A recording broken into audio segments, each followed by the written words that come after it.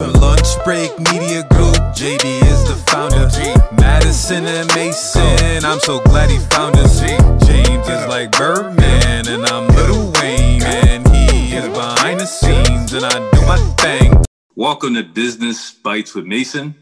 We're a New York, Canada-focused podcast where we talk about business trends, mental health, single parents, the whole nine. Basically, family business. We have two guests, Shardar and Abdullah. They're awesome. I met them over at Clubhouse. They're amazing.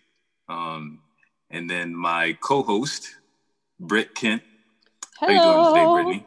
I am just loving life today. Happy it's the weekend. Happy to be doing this. Yes. Happy Saturday. Happy Saturday. Brittany, I'm a pass the torch to you. What you got to say to the people?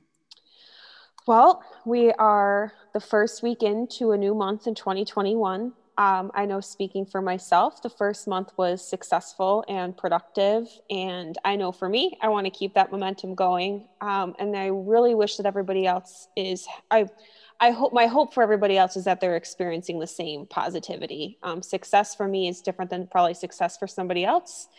But I think we're all very happy to leave 2021 behind and have a new month in. And so I don't know about you, but I'm very excited to talk to these two fine gentlemen today. I already had the pleasure of getting to know them the last few minutes, and I think that they're going to be a great source of information and insight for those who are listening. For sure. So Shardar, Abdullah, just give the people a little bit of background about who you are. Maybe A, where you grew up, B, what are you currently doing, and then C, maybe a project you're working on or school work, anything you want to add. So maybe we'll start with Shardar. All right. So hey guys, I'm Shardar. I'm in Canada right now. I've been here for 4 years. I actually grew up in Bangladesh. It's just beside India, and I moved to Canada for pursuing my I'd say my dream about like Brittany mentioned before, like my passion with technology. And I'm actually doing my undergrad in computer science. Right now, I am working at TransCanada as a research and development developer. And yeah, I've been working there for over a year. And the project that I'm working on, I don't know if I can talk about it, but I'll just give a good idea. It's all about using AI in oil and gas. So really exciting stuff going on in my world using AWS. Yeah, it's really, I'm really passionate about it. Yay. I'll pass the mic to Abdullah. That's awesome, bro. Abdullah, the floor is yours, bro. Perfect. So a little bit about myself. I'm originally born and raised in Abu Dhabi, which is in the United Arab Emirates. Ethnically, I'm Pakistani. I've been in Canada for about 18 years, I would say.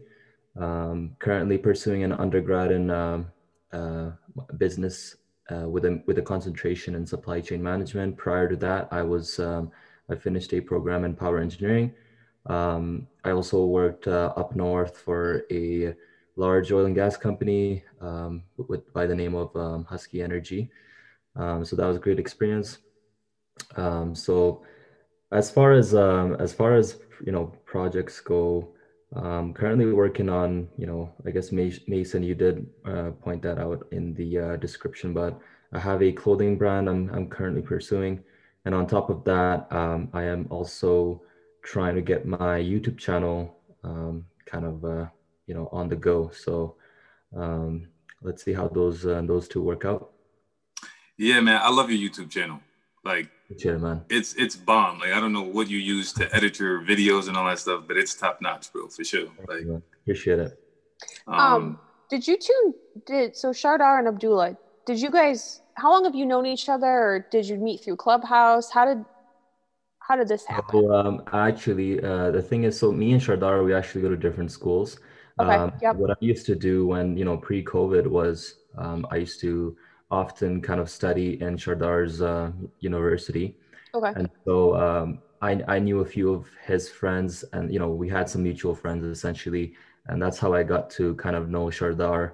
But yeah, it was, Shardar is a great guy, and I think we have a lot in common. That's dope. Yes, sir. And we went to Vancouver as well together. It was I was gonna say Abdullah just wrote Shardar's like Tinder profile for him right there. Great guy. That's funny. Hey Britt, so how about you give a little context of who you are too? Everybody knows who I am. You know, I've been doing a Lunch Break Media Group for some time now. But maybe you could answer the same thing, like where did you grow up? A project you're working on, and you know, stuff like that. Okay. I'm from Syracuse, New York, born and raised. I moved to Rochester about 5 years ago for several different reasons, and I don't plan on going back to Syracuse. My undergrad is in psychology, and I've spent the last few years trying to figure out how it is I want to. Well, first off, I didn't really know what my passion was, and then I decided what my passion was, and that is helping people. But that's a very loose and generic phrase that I think is overused sometimes. So to make a long story short, I just realized that psychology is it for me. That's something that I can speak very knowledgeably about. I can watch any documentary about any serial killer, regurgitate it almost verbatim. So I will be going back to school for my master's in social work. My goal is to become a licensed clinician and actually have a practice of my own. On top of that, I also really would like to work and collaborate with local law enforcement in fighting the issue of human trafficking and taking the bad guys out, so to speak. A project I'm working on, not to sound super sappy, but it is myself. 2020 was a hard year for me for a lot of reasons, but I neglected myself in 2020. So I'm taking the power back a little bit. And I'm doing the podcast. I'm applying to grad school. I'm doing a lot of cool things, but that's really the gist of it. I love meeting new people, and I'm really happy that even in a time of isolation and quarantine, that I've reconnected with Mason, and this is allowing me to meet other people and expand outside of my little world of New York State in the Rochester area. Thanks for sharing, Britt. You know, I'm just going to do a quick plug real quick. Motivation, like, so there's a term, personal project, right? And person is in that, and you know, you're taking care of yourself. So people, as people, we need to take care of ourselves. That's the most important project, is ourselves, whether it's, you know, personal development, emotional intelligence, mental health, all those things. And that's one of the values that you and I have in common is, you know, mental health, self-care, and those things. So for our listeners out there that listen to this, you know, self-care is the best care. I guess I will say a little bit about me, and then I'll let you kick into the icebreaker, Britt. Okay. So I was born and raised here in Rochester, New York. But my granddad on my dad's side is from Kingston. So I have some Jamaican roots, Wagwan, what's a Wagwan? So my Jamaicans out there. And then my grandmother on my mom's side is from Little Rock, Arkansas. So I'm like a Caribbean Southern New Yorker. I talk, walk, dress like a New Yorker, but I have roots in the South and Kingston. So that's me in a nutshell. As far as project, there's like, I don't know if I would consider it a project. I'm trying to figure out how to invest in stocks or Bitcoin type thing. I don't know, my mindset is like in investing. So I've been doing research on that. And then I'm also trying to figure out how to make money through Pinterest. Apparently you can make money through Pinterest. For me, because I was on Clubhouse and I was in a room and they were talking about Etsy, and I'm like, people making bread through that? Like, I know people can make money through Etsy, but I'm like, Pinterest? People making money through Pinterest? What? So I was in this room for like an hour and my mind was blown. I'm like, yo, that sounds easy. Like, so I'm going to figure out how to make money through Pinterest, because I guess there's a market for that.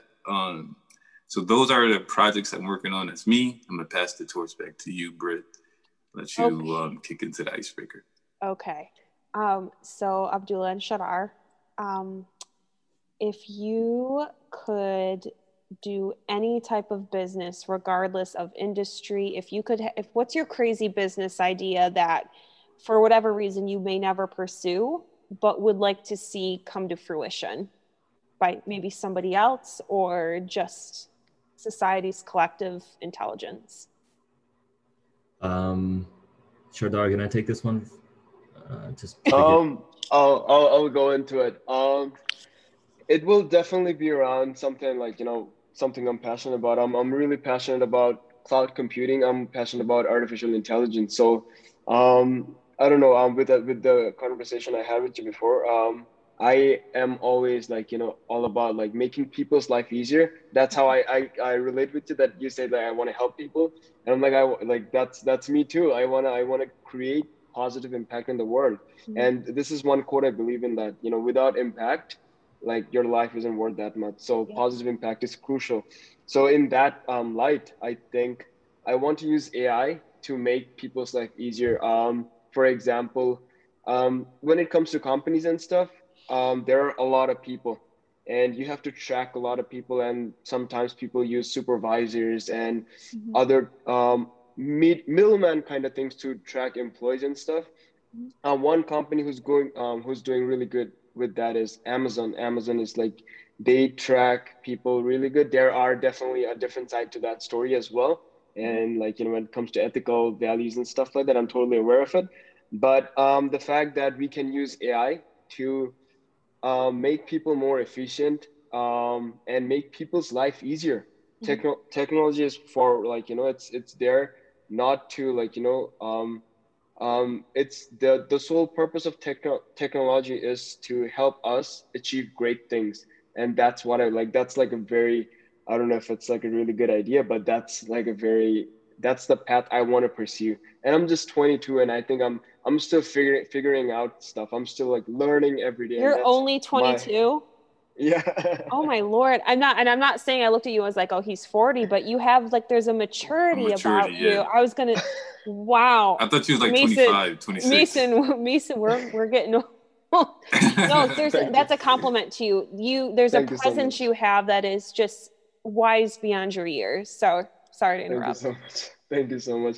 No, like that's what I meant. I want to, like, there's no idea right now for me, but I want to go down a path where I can use the resources that I have to create a positive impact in people's lives. That's what I'm for. I love it. Thank you. Yeah. So hold on, I just want to say something real quick, Brittany. So I think that's an amazing idea. So my thing is like, I'm just sharing my vision of what you said, you know what I'm saying? Like, I appreciate it. So it's kind of like with the artificial intelligence of efficiency and stuff like that. What I would like to see, perhaps, let's just say you got the artificial intelligence. Now, let's say you got an employee, right? Mm-hmm. And this employee usually be killing it.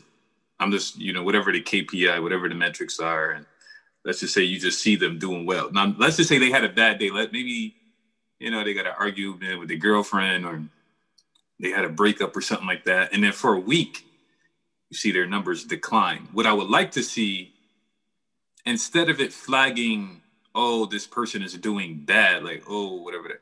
Like, it'd be cool if it said, have a meeting with this person, but like not in a council type way, like, oh, you need to get your numbers up. But more like, they might be having a bad day. You know what I'm saying? Like, yeah, absolutely. If they usually crushing it, and then this one day they're not, I will hope that somehow there's a compassion factor or empathy factor within the AI to say, hey, how about somebody check on that person? You know what I mean? Like they usually here, but their performance is here.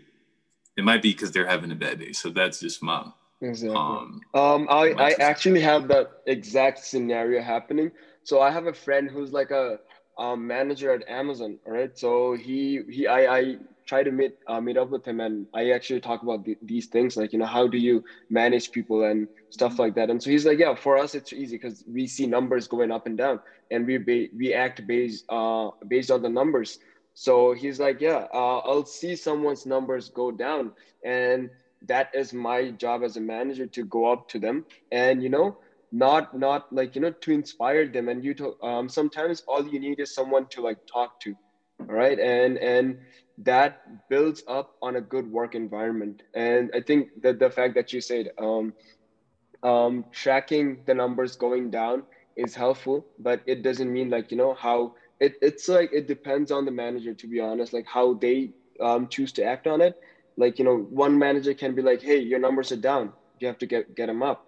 And but then there's another person who'll be like, hey, are you having any trouble at home? Do you want to talk about it or something like that? So that actually helps a lot. That's what, like, my friend from Amazon, he told me that, talking to people, like, personally, and we know nothing is personal in the workspace, but I don't know, supporting people, inspiring people on a personal level actually helps a lot. And that's what that was one major takeaway from me. He's like, yeah, go talk to people, know your employees, remember important small details about them. And when you bring that up, that inspires a lot. And I'm like, damn, that is insane. That's gem to me. And yeah, collecting gems. That's what I do. I love it. Abdullah, I bet you're chomping at the bit. What is your idea? What is your crazy business idea? Just spit it out. Okay, so here's how I was looking at it. Basically, if I had unlimited capital and all the time in the world, what I would do is essentially strive to build an electric vehicle tailored for people back home. So I originally come from Pakistan, as I mentioned previously, and pollution is a big problem over there, and so is taxes on certain vehicles, and it's called duty tax. Essentially, for example, if you have a car in the States or Canada worth around 30-40 grand, it's gonna cost like 5 or 6 times as much as more over there. So what I would do is essentially create like an electric motorbike or an electric car that's small, compact, yet really affordable, and eco-friendly, essentially. That's tailored to the people over there who can afford it, because majority of the class in Pakistan also is poverty stricken, right? Okay. On top of that, I essentially want my Freshistan brand to kind of branch out there and like essentially make sales, and strictly those sales would go to people who are in need, sort of like a charity. Because the last time when I went back home, I actually visited a few orphanages, like orphan homes, and that was quite eye-opening, because all these little kids, boys and girls, they were very optimistic. They had a bright future ahead of them, and the situation they were currently in just kind of really made me reflect as to what's really important in this life. Sure, we can all strive to become rich and famous and everything, but if you're not contributing back to society, does it really mean anything, right? Right. And so that's essentially what I would do, I think. I love it. So one of the questions I actually asked Shardar before we started recording, and it probably was before you jumped on. So he had shared with me that there is an innovation technology gap between some Eastern countries or cultures versus like the West. So Canada, the United States, for example. And my question for him, because it was just a thought that popped in my head, was, do you think that, and I'll ask this of you, countries like the United States and Canada, which are relatively young in terms of civilization, only within the last, 300 years, don't shoot me if I did the math wrong, but under 500 years old, basically. And it was founded by immigrants who came and were willing to take the step and make a big change in their life, probably much bigger than I'll ever know. That they're more like our culture is, or the United States and the West is more receptive to changes and ideas and innovation, because that's almost in a way what we were founded upon, as opposed to countries or cultures in other parts of the world where that's their culture really kind of defines their identity. And that's been something that's been in place and in practice for hundreds, if not thousands of years. Right. Yeah. So to your point, I think, what they say about the state, right? Like it's the land of, opportunity and, freedom and whatnot. And I think the States is a, you know, a country, you're right, like it's built on all these, you know, innovative factors. But when you look at like third world countries, they have a lot of I want to say institutional voids. Mhm. And so that, I think, you know, me and Shardar, we're, you know, we have a lot of, you know, Canadian experience, and I guess you guys are Americans. I think if we were to kind of go back and try changing things a little bit, we have a higher chance of succeeding, because we've seen so much more that they haven't seen, you know, like the average citizen over there, right? And so we're at an advantage there. I honestly feel like people in those third world countries, they're not in a position to innovate, you know, as much, because they're dealing with different problems. Right. They have issues such as, you know, they have social issues. You know, they have issues as far as, you know, putting, you know, food on the table goes. And so that's where most of their focus and most of their effort goes towards. But the people, and to be honest with you, I know many people, many families back home who are extremely wealthy as well, who are tied to, you know, who have political connections, and even those people, they're not motivated, they're not ambitious, they're just they're trying to live their life, so they have nothing to contribute to society. And so I think a person who's seen both sides of the world, you know, the extreme poverty, and, you know, you know, the really wealthy people, like that person can most likely, you know, be given the chance to change and innovate for a country like Pakistan or India or Bangladesh, Hmm. or any third world country for that matter. Okay. I hear what you're saying. That makes sense to me. Okay. Okay. Okay, I'm sorry. Go ahead. Were you going to say something? Yeah, so like what he said. So I got a question for you guys.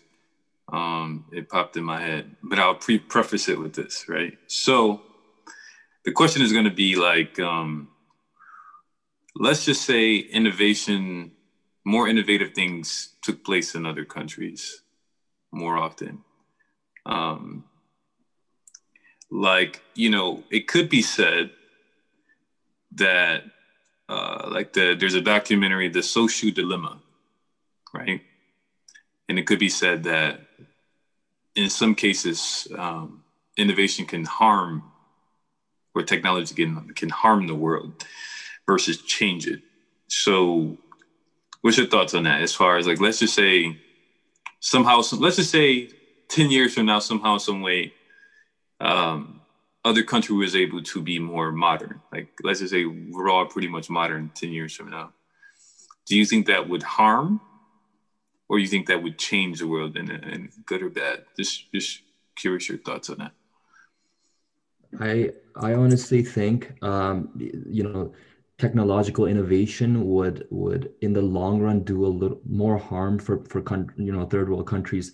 And the reason being is that, you know, let's just assume that most of the population back home and everything, they're not that educated, right? They don't know how to adapt to these certain technologies that are being pumped out every year.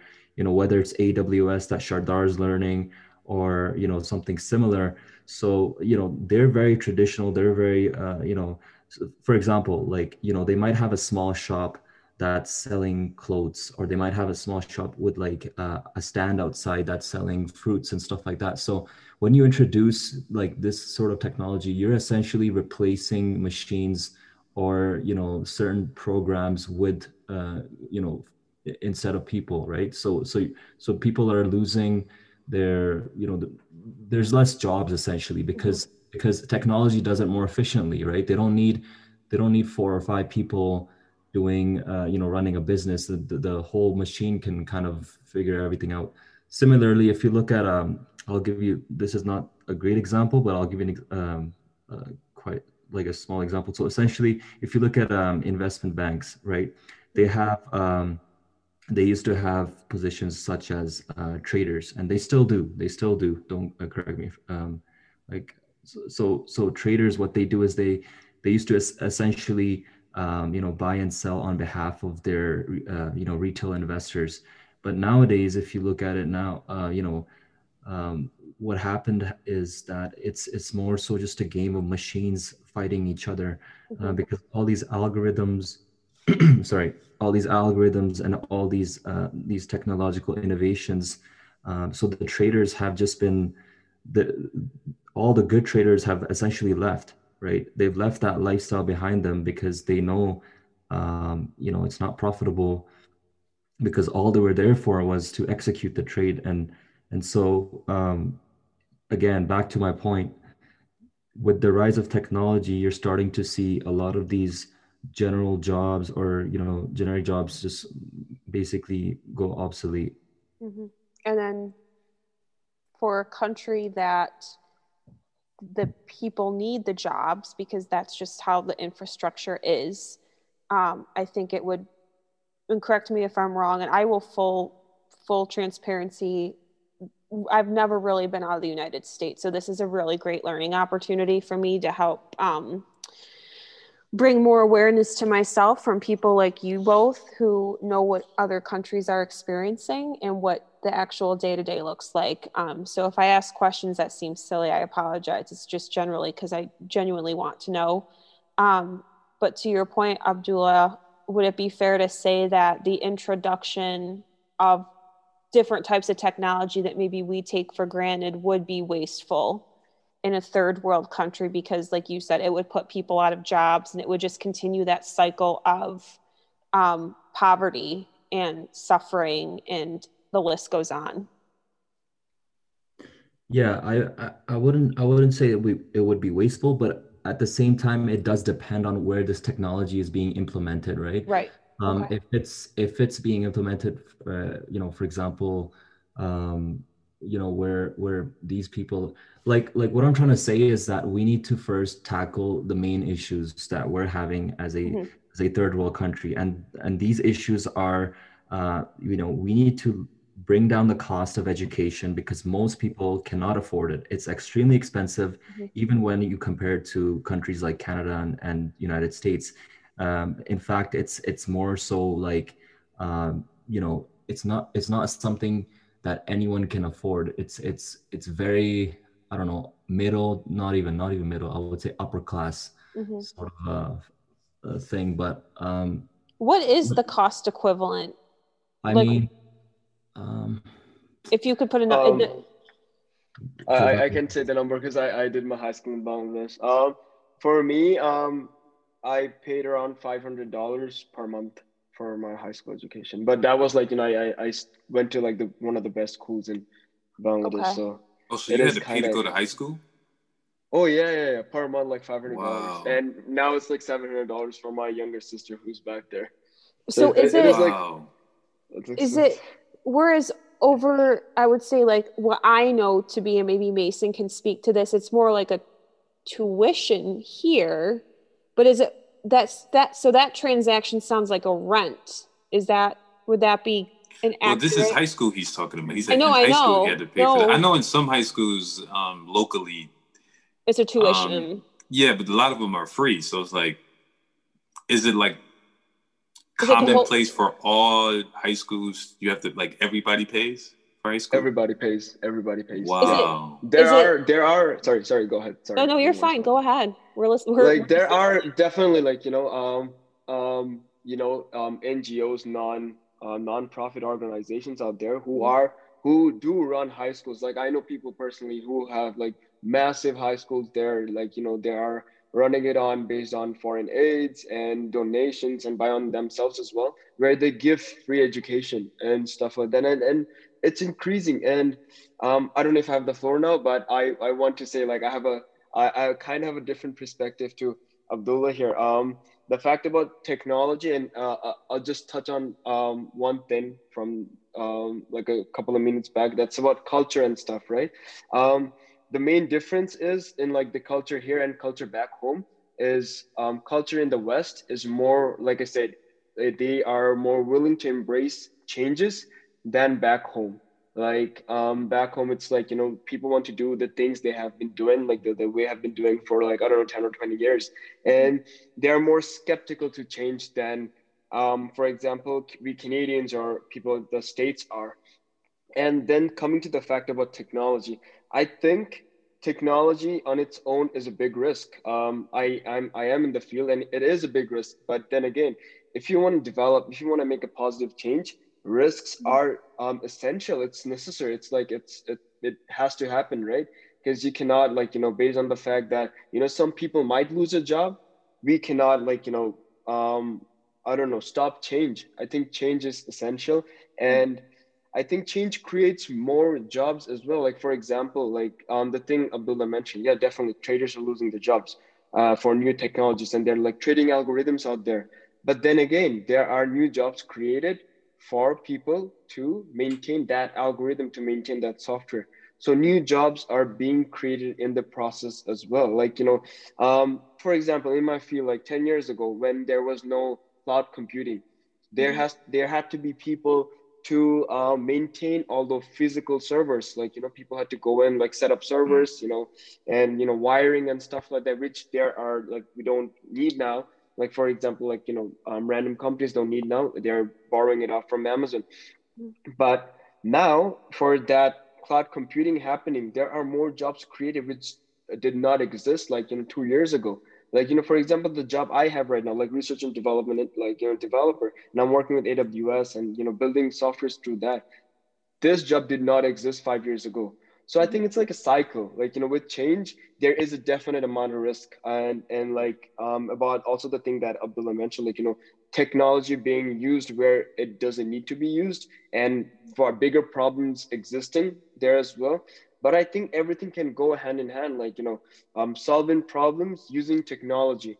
I think, although, like, in the short run, people might see that, oh my God, like, that company, and like, I can give this from my own personal experience. Like I said, my dad runs like I'd say like a small business in Bangladesh, and for buying a certain kind of machine, 10 people from our company lost their jobs because that machine can do it all on its own. But then there were like 10 new jobs created to look after that machine, or all the other new machines that came in. So I think it's like a cycle process, and I think it's essential we embrace change, and that's one of the main reasons why countries like Canada and the States have gone up, is because we embrace change, and that's one of the main reason why Alberta on its own it's failing, because Alberta did not diversify. We focused on oil and gas. We did not change our our old procedures of depending on oil and gas for the major chunk of investments, and I think not diversifying, not changing, not going with the time has affected Alberta. It's in a very bad position now. Like, we depended on Keystone so much, it being canceled. We're in a very dark state right now. Like, we don't know what's going to happen to the entire city. So yeah, I think, I don't know, I talked a lot, sorry. No. Yeah, Shardar and Abdullah, thank you for sharing those thoughts. I think that gave a lot of perspective to us and those who listen. And Britt, I am curious as to your thoughts, to customize it to a little to Rochester too. So like, it's said that we're a little behind, like U.S. in general, or Rochester. Well, like I think about Japan. Like their technology is out of this world. Mm-hmm. So do you think, let's just say if we could become Japan-like with technology and stuff like that, what do you think US would be like, or even Rochester, if we got that advanced? Would it be better? Would it harm, or would it change for the better? I don't know if I can even directly answer your question, and that's not because it's a bad question. It's a good question. I think to kind of piggyback on Abdullah's point from earlier, there are countries that exist in this world that are wealth poor and politically poor. I think the U.S. is a country that is education poor. And what I mean by that is we are very far behind in terms of education and the quality of education that is provided to students across the board in this country. I think that I don't know that an increase or more advancements in technology in Rochester, I think it would be cool and sexy. But I think that in order to get to a place where advancements in technology to follow suit of Japan would only be valuable and be significant if we were able to get the proper education to the people that can make that happen. There's a lot of people that are falling between the gaps and in the cracks. Can I just chime in for a little bit? Sure. Back to what Mason said. As far as Japan goes, actually, I visited Japan not too long ago. Hey. And honestly, yeah, it's an extreme, like the technology over there is just mind blowing. Everything is so high tech, from the washrooms up to the, something as basic as a door opening, just stuff like that. So the thing with Japan is I was there for, I think, just about a week. And by the end of the week, I was ready to go back home because, a lot of people even over there agreed with me that, it's like a fantasy world. It's so unreal. And I don't know, there's a scary factor to that because everything is so perfect. You won't see any garbage outside.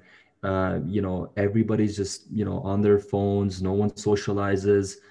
It's just too perfect, if that makes sense. And I know a lot of people might argue that, oh, that's a good thing. Perfection is what we should strive for. But at the same time, I think, I honestly didn't get a good vibe near the end. I was like, okay, I'm kind of done. I need to just go back home.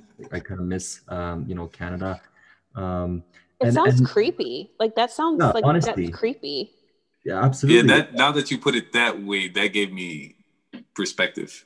You know what I mean? Because like for me, it's the outside looking in because I never visited. I wanted to visit. But yeah, that definitely gives perspective. Everything being perfect. I could see like, wow, like yeah, at first, like maybe the first 3-4 days, you're like, yo, this is awesome.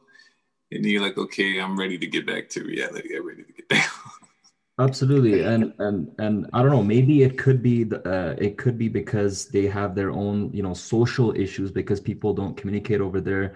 They're very antisocial. I think Japan has one of the highest suicide rates as well. Mm-hmm. So how do we justify that? How does that even happen in a so-called perfect dystopian society? Like there's technology, there's healthcare, everything's so advanced, yet you still have a high suicide rate. That doesn't add up to me, right? So I don't know, it's just something to think about. No, I think it's actually I think that it kind of leads to kind of a greater point or of the food for thought now is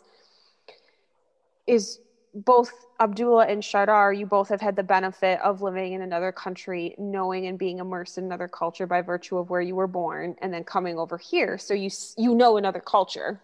Mason and I don't have that, but I don't think to an extent it gives us lack of perspective because we know what we know and then by virtue of experience.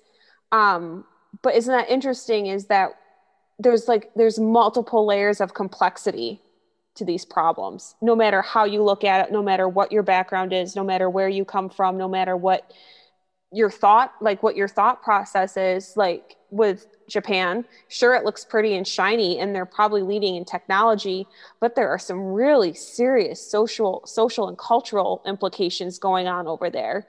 Whereas you have like the United States, for example, but I'll say it, the United States is somewhat advanced. We're not perfect, but we have some serious cultural and social things we got to figure out. But I almost want to say that they're intertwined. Like it's like unraveling a ball of yarn. Once you start pulling on one string, other things come apart and you're never going to get it perfect. But I think the idea of technology is, complicated also by what's going on socially and what's going on culturally. I just think that was what I thought of. Yeah, so I agree with you for sure. Absolutely. Yeah. Absolutely. I actually want to bring up a point here. I actually do understand Abdullah's perspective and yeah, he is he is kind of right about technology, and I think like basically like piggybacking on his idea, it's there. I think balance is crucial. Like whatever you do, I think having the right amount of balance is very important. Like not too much technology, because this is exactly one thing we are taught. Like this is a principle about in cloud computing as well. Don't give more than they need. So Yes. don't give too much power, don't give too much technology than they need. All right. No, don't give too much resources. So the correct amount of balance is, and this comes to everything in life, balance is crucial. Nothing extreme is ever good, and it never gave out good, I don't know, good results. So yeah, I do agree with my bro here, Abdullah, that too much technology is not good. Yeah. I do want to add another point. I don't know if you guys have seen that show called Black Mirror. I've seen a couple episodes. Yep. Right. Yeah. So, Brittany, you would know that, there's a lot of creepy concepts that are introduced and shown to us. And I think that show does an excellent job of depicting what the future could look like should we have a technological takeover, and back to Shardar's point, balance is essential because the human aspect of life is what is worth living in this earth is, right? Like I don't know, I think if everything is figured out for you, if you're getting food handed over to you, if there's nothing to work for essentially, and all the robots are doing everything, then what are you even doing, right? Like you get what I'm saying? No, listen, you and I could probably talk for hours on that. I agree 100%. And that's what struck me when you shared your observations about Japan. And again, I've never been there. But what it sounds like is there's the level of technology in place has resulted in the diminishing of human interaction, the diminishing of needing to use your brain to make a decision. If there's technology to open a door, I mean, come on, it's opening a door. And I think for me personally, I think the scary thing is, I think how pervasive social media is slowly doing that to everybody around the world that has access to social media. I mean, I have a family member who is growing up in a teenager during this time period. And the infiltration of social media in her life at 15 compared to where I was at 15, it's astounding. I don't want to share anything too personal because I don't want to give that away about her, but there was a conversation I had with her a few weeks ago that I was like, holy crap. Like at 15, this is what your struggle is at 15. And it's not to diminish her, because we are all responsible for creating that world that she lives in. But there's a generation that's growing up right now that is going to struggle immensely when it gets to their 20s and 30s. Not to say that they aren't struggling with real life issues, but life gets harder. Life at 15 that's not where it stops. Life goes on and gets harder.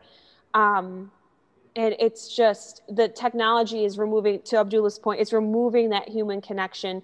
It's removing the emotion. It's removing everything that makes us human and fallible, but real and authentic. And it's a very delicate balance. And I think sometimes we're starting to crack the ice towards the precarious and the dangerous. And at some point we're going to crack it so far that you can't really go back. It's going to take the willpower of a lot of people to switch it, the willpower of the population to go back.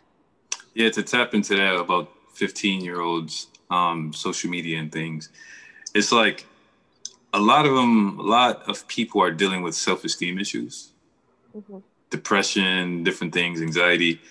And it's like, they may have parents that don't fully understand social media. You know what I mean? And they may not understand or be able to help navigate that, because this is so like, I remember, I think MySpace came out. Now, MySpace wasn't as advanced as like Instagram and TikTok. Like TikTok is like, hate TikTok. You know what I mean? So like, just to come full circle, that's something. And like, one of the things I appreciate about, because this is our premiere episode with Business Bites. And what I like about Business Bites is it's a little deeper. I think, we have the lunch break podcast, but this is kind of like dinner with an appetizer. It's a little heavier. It's a little meatier. Little glass of wine. We dive in. We're diving deep. You know what I'm saying? Save that analogy. Let's write that down.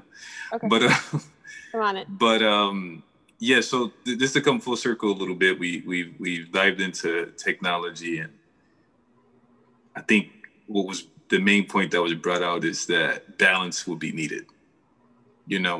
It could take technology, too much advancement could harm, not enough could, So I think balance is key, like Shardar and Abdullah brought out. So here's the question that we're going to ask everyone at the end. What is success? What does that mean to you? And have you found your purpose? So maybe Abdullah or Shardar, if either one of you want to go first. So I can give it a go. I think a person is successful if they know where they are in life currently and they know where they're going. That's it. It's that simple. I don't think success can be defined by the amount of money you have, because if that was the case, then if you look at Mother Teresa, she was very successful, but she didn't have a lot of money, right? Mm-hmm. And sorry, Mason, what was the second part? Have you found your purpose? I think my purpose, I'll be very transparent with you. I think my purpose, was always there for me. And that's obviously to do with cars. It just revolves around cars. But what happens is a lot of other things around me tend to influence my decisions. And so whether it's someone saying, oh, look, I found success in the financial world, or look, I found success in the technological world, or whatever the case might be. And so that's something I'm sort of working on as well. It's important to kind of stay in your lane and just keep going at it, because just because other people are finding success in their lanes doesn't mean you should jump over to that, as opposed to just kind of sticking with what you believe in and keep going at it, because it's hard. It's very easy to get off track. I don't know if you guys can resonate with that. Yeah. Yes. Yeah, man, because it's like, oh, go ahead, Britt. Go ahead. No, I'm just agreeing with him because I spent the last 5 years off track. So, yeah. Yeah, man, because my mom wanted me to be a doctor. She wanted me to be a lawyer. But that wasn't my purpose. There you go. So, perhaps listeners could take a lesson from that. Like, yeah, somebody might be like, oh, you'd be really good at this. You'd be a really good, I don't know, whatever. And you're like, nah, that's not me. So, you should be an accountant. I'm like, nah, man, accounting is not for me. Shardar, what about you? How do you define success? I'll actually agree with Mason a bit, that what he said, you cannot, someone can tell you a lot of things, because that was the case for me. I was I'd say groomed from a very early age to take up on my dad's business, but then I left it. All right, so it's not what people tell you what to do. It's about yourself, and that's where success comes in. I think success is very different for everyone. Everyone has a different definition. There's no way of putting it right that is exactly what success. $1 million is success. There's no way of putting that out. And I think for me, I think success is the ability to do what I want to do, and not I think that's it. Success is for me, the ability to do what I want to do, and for as long as I want to do it. So following for example, following one's passion and stuff. Passion and making positive impact. And when sorry, did anyone want to tell anything? Sorry. If I want to talk about my purpose, I think it circles around, although I'm really young, I don't know what will happen in the future. And, 2020 has taught us a massive lesson that, things can change really fast. And keeping that in mind, wherever I am, I want to be happy doing what I do. And then there's a thing about happiness as well. But I just I want to do what I want to do. Like if I don't want to work today and play, I don't know, go play golf, I want to do that. And the freedom of that is, I think a success. And the purpose is basically making a positive impact in the world. And for me, my skills are, in technology and stuff like that. So creating a positive impact through that. But also one of the major massive things that that's very probably for number one in my list is self-development. I can go on talking about that for an hour. But 2020, I think 2020 and 2021, these years have been like the absolute best years for me, because these were the years where I sat down, I'm like, okay, I have to change this, and I did change about them. So self-developing, having the ability to do what you have to do, being better than yourself, better than yourself who you were yesterday, always comparing yourself to yourself, not to other people. Mm-hmm. and working on that, making yourself a bit better every day. I think that's what I want to come around to. I love that. That was both of you guys. I mean, that is obviously your viewpoints and that's important to you, but I think they were both wonderfully and very eloquently stated. And on behalf of Mason and I, we very much appreciate you guys taking the time to do this today. And we appreciate you answering our questions. We don't know what we don't know. So there's things that I'm sure that we ask that you're like, oh my God, how do you not know that? But this helps us out, and this helps us share the knowledge that you gave us and bring it to a dinner table where maybe we have family members that may not understand the world. And this just helps us to teach other people. So thank you. And I think Mason and I would both absolutely love to have you guys on again. I feel like this is an ongoing conversation that we can learn a lot from you both. And I think people in general could learn a lot from you both. So thank you. Yeah, no, thank you for having us. I appreciate it. Well, absolutely. I learned a lot today. Thank you so much. Great. And I love learning. So thank you so much. The Lunch Break Media Group, JB is the founder. Madison and Mason, I'm so glad he found us. James is like Birdman and I'm Lil Wayne, and he is behind the scenes and I do my thing. We getting this money and we gotta get this bag. Are we scaling to the next level? You don't gotta ask. We getting this money and we gotta chase this bag. Are we scaling to the next level? You don't gotta ask. The Lunch Break